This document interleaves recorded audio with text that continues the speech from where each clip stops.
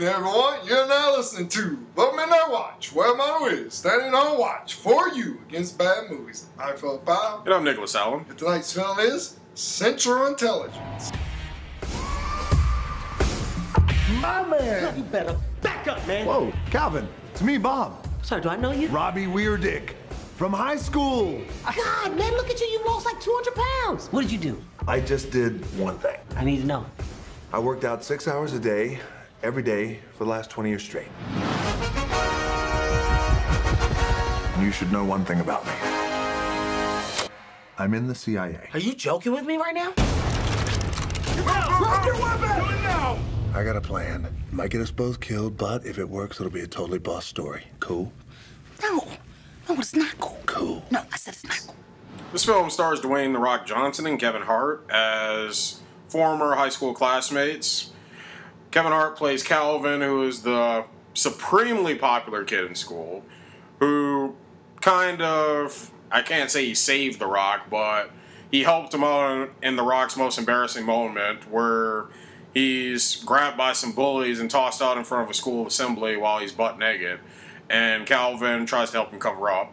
Fast forward 20 years later, Calvin's working as an accountant and ends up meeting up with The Rock a couple days before their class reunion, and a series of events leads to Calvin being caught up in, The Rock's character's name is Robert, but he goes by Bob, getting caught up with Bob in a CIA investigation.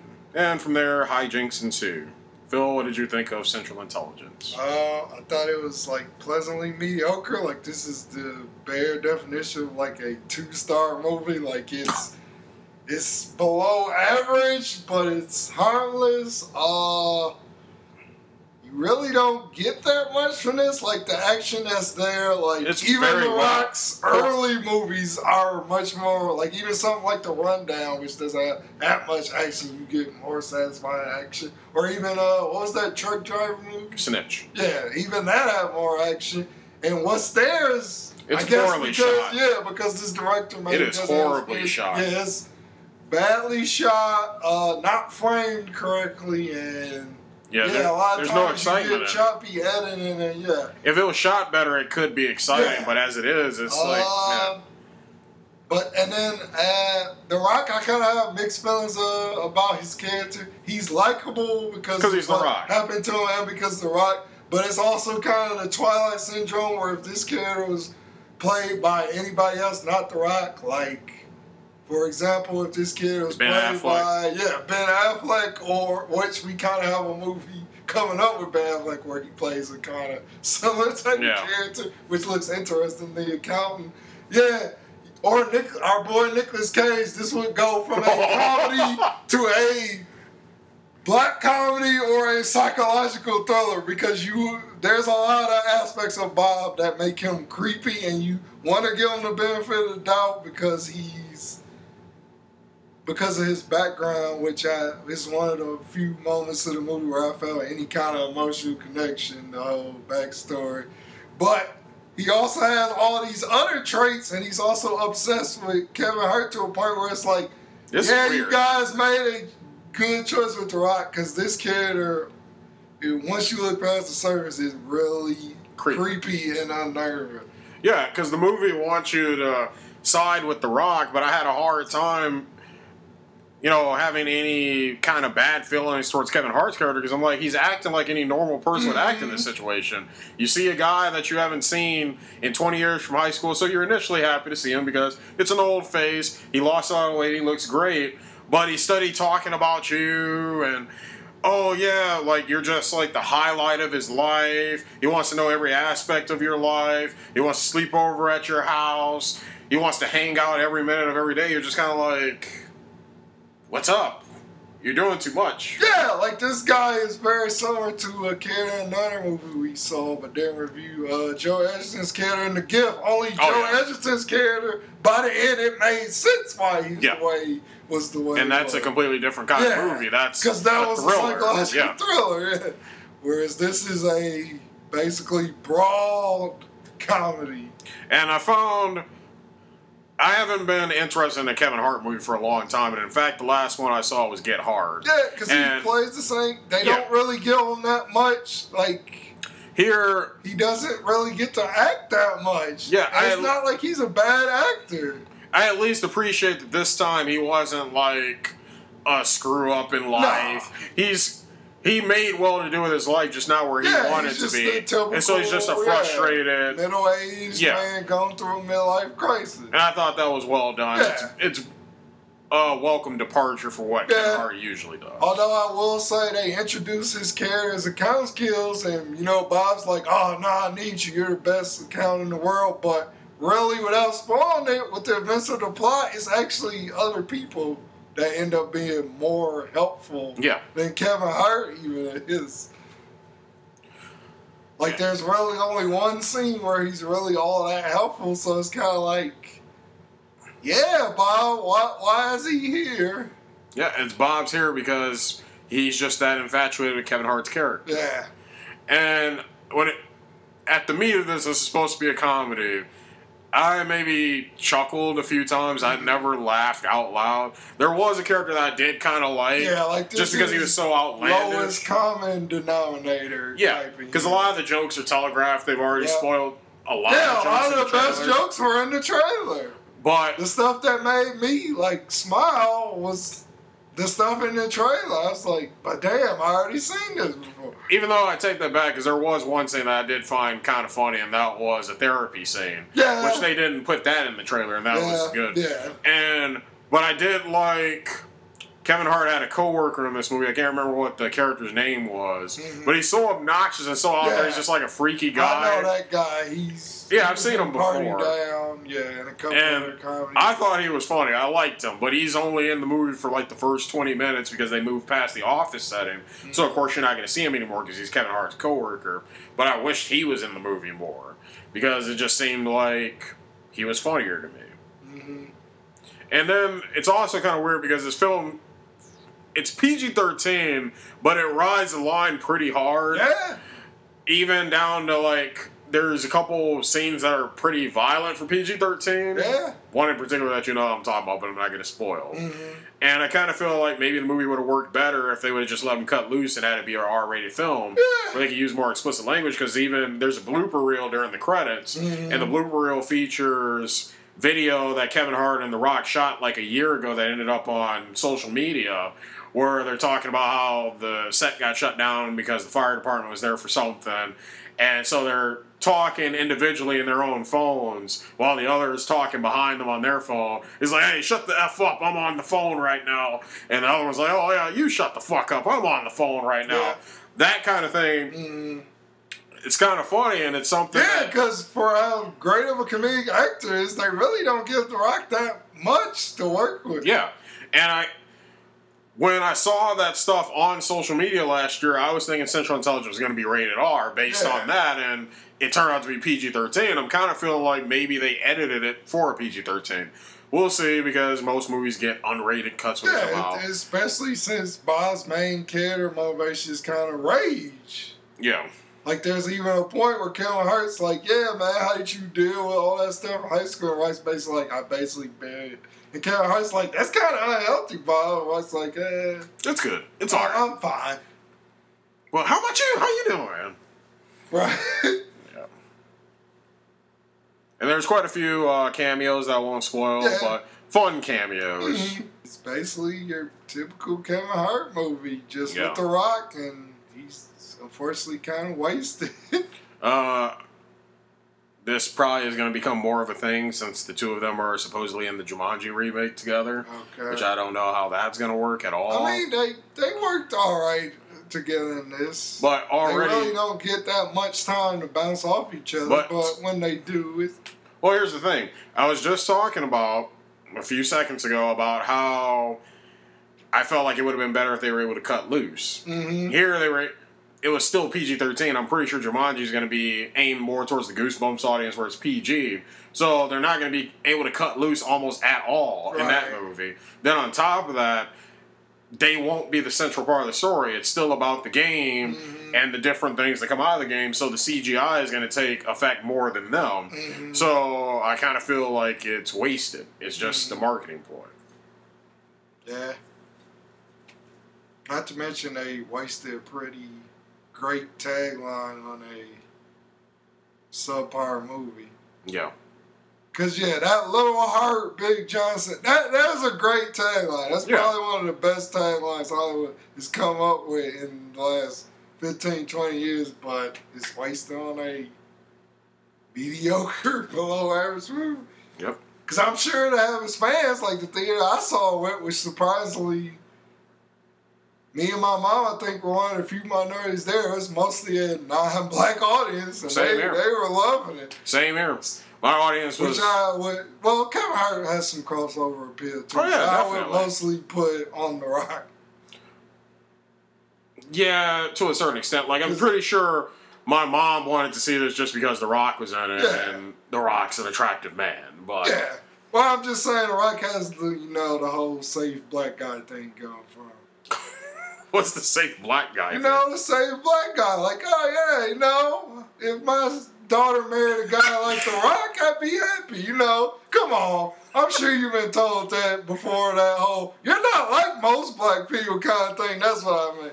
Yeah. Well, that non-black people say that they think it's a compliment, but it's really kind of a backhanded compliment, kind of an insult. Because it's like, what do you mean?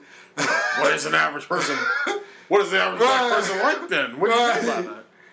And that's usually when they get stomped, because it usually comes down to a bunch of outdated stereotypes. Yeah. Yeah, I've been told that once. But that's what I mean. Or that kind of like, the middle-aged white women, like, kind of black guy. I let him house sit my house and babysit my kids kind of thing. He's, soft and cuddly. He doesn't have those hard edges.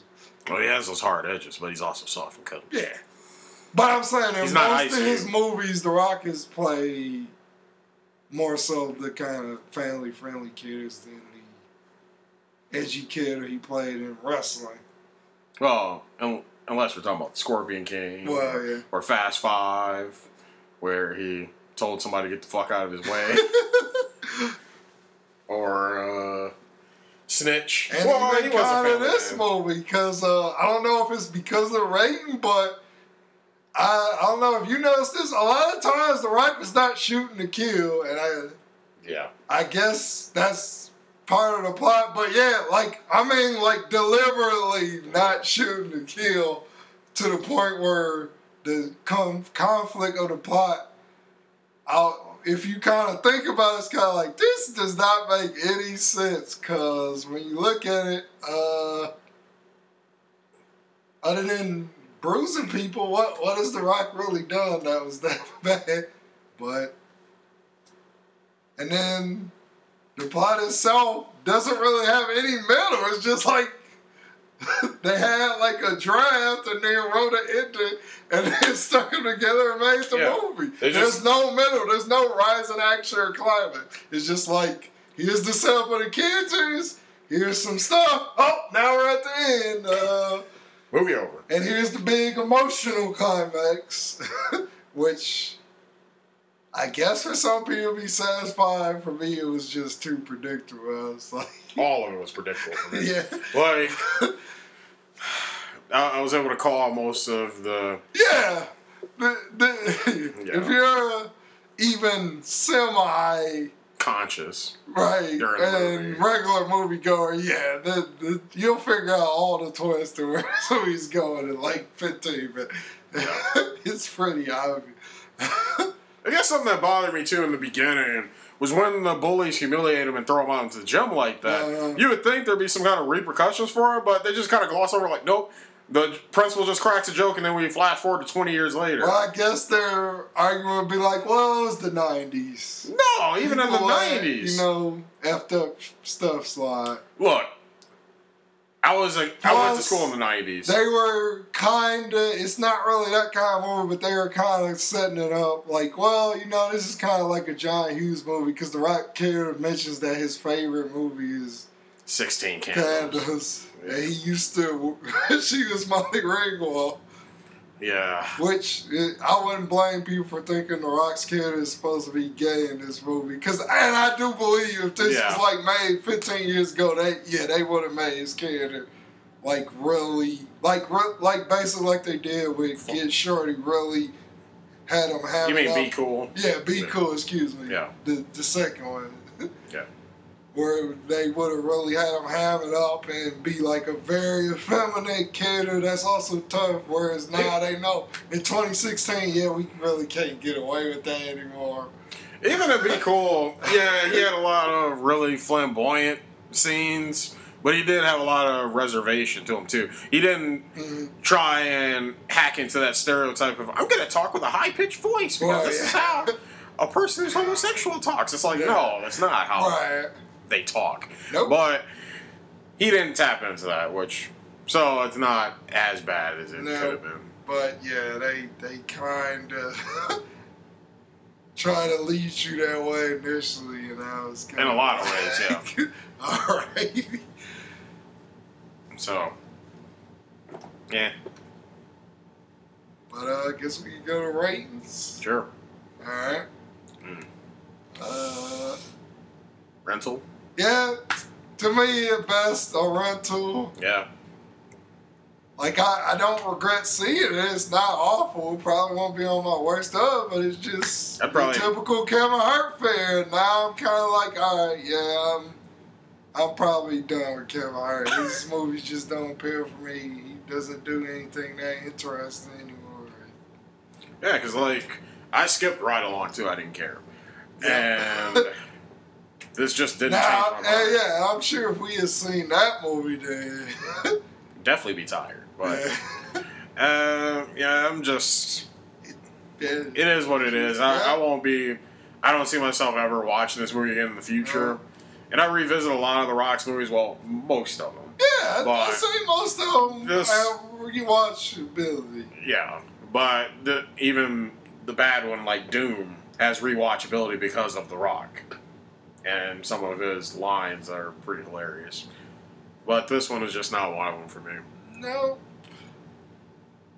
Just kind of there. I guess the next big comedy is Ghostbusters. Yeah, like this... All we've had glad this we got Independence Day next week because this is after May. This has really been a struggle summer. Well, we both like Warcraft, but yeah. But other than that, and Civil War, it's been a struggle. This has been dry. Yeah. Hopefully it picks up because there is some stuff I'm looking forward to that I hope is good. Independence Day is like the main thing for me. Yeah. Independence Day and Jason Bourne. I really don't care about in between. Yeah, I want the Purge election year to be good, but it's like... Yeah, I'm excited for that, but that doesn't really feel like a big... So. Yeah, that could have came out in October. I have been waiting for that for a while. Yeah, it could have came out in October and I would feel the same way. So. Yep. Mm-hmm. Or September, yeah. And I was looking forward to Lights Out until I saw The Conjuring 2. Now, I don't know about Lights Out anymore. And I hope Ghostbusters is good, but like I said, because I'm not trying to be one of those woman haters, but the trailers just don't look good. It seems to me like they just gender swapped because they didn't want to recast younger actors in the iconic roles. Right. So they just otherwise, it looks like just take some of the iconic scenes from Ghostbusters, repackage them, man. But did you see the one clip that they released? I didn't watch the clip, but I know what's in it. They have a clip where they take on the Stay Puft Marshmallow Man. Okay. They're like, oh, so we're going to recycle that? Well, Slimer is in it again. So. Well, Slimer is like a staple of Ghostbusters, though. Yeah. Whereas Stay Puft Marshmallow Man, he's also stable of the Ghostbusters, but as a one-time thing, he's not meant to be used every time. Yeah. And that was one of the best scenes in the original movie, if not the best scene. Yeah. And I'm like, I don't think you can top that. I really don't. Especially since it was a practical effect. Yeah. The original. And this time it's going to be a CG effect. Yeah. Plus, it doesn't really make sense. But no, I'd say that's probably one of the best scenes when Ghost is like, choose the Fourier destructor. Yeah, and then Stay Puft shows up and Bill Murray just looks at Dan Aykroyd. He's like, sorry, I tried to think of the most cuddly thing possible. You know, Mr. Stay Puft, he would never hurt us. Right. And then you see this big giant Godzilla monster show. Well, yeah, and that's the thing. It's like, it made sense in the context of that. Yeah. How are you guys going to work it into this movie? I guess because it's Ghostbusters. Oh, yeah, we're just unleashing everything. Same with the librarian ghost, because it's Ghostbusters, and that was in the Ghostbusters, so... Yeah, even though I guess we're kind of acknowledging the last one happened, but at the same time... Yeah, because it's kind of weird, because, I mean, maybe we'll find out in the movie, like, Melissa McCarthy, or I forget her name from SNL. Kristen Wiig. Yeah, Kristen Wiig are like, oh, one of them is the daughter of one of the original Ghostbusters, but... No, it seems like they're kind of acting like, oh no, this is like a new thing. We recognize Ghostbusters, but it seems like they're kind of like, this is a new thing in this world. Even though we're making acknowledgments about stuff that's already happened. Like, people know who the Ghostbusters are. Yeah. But we'll see. Yeah.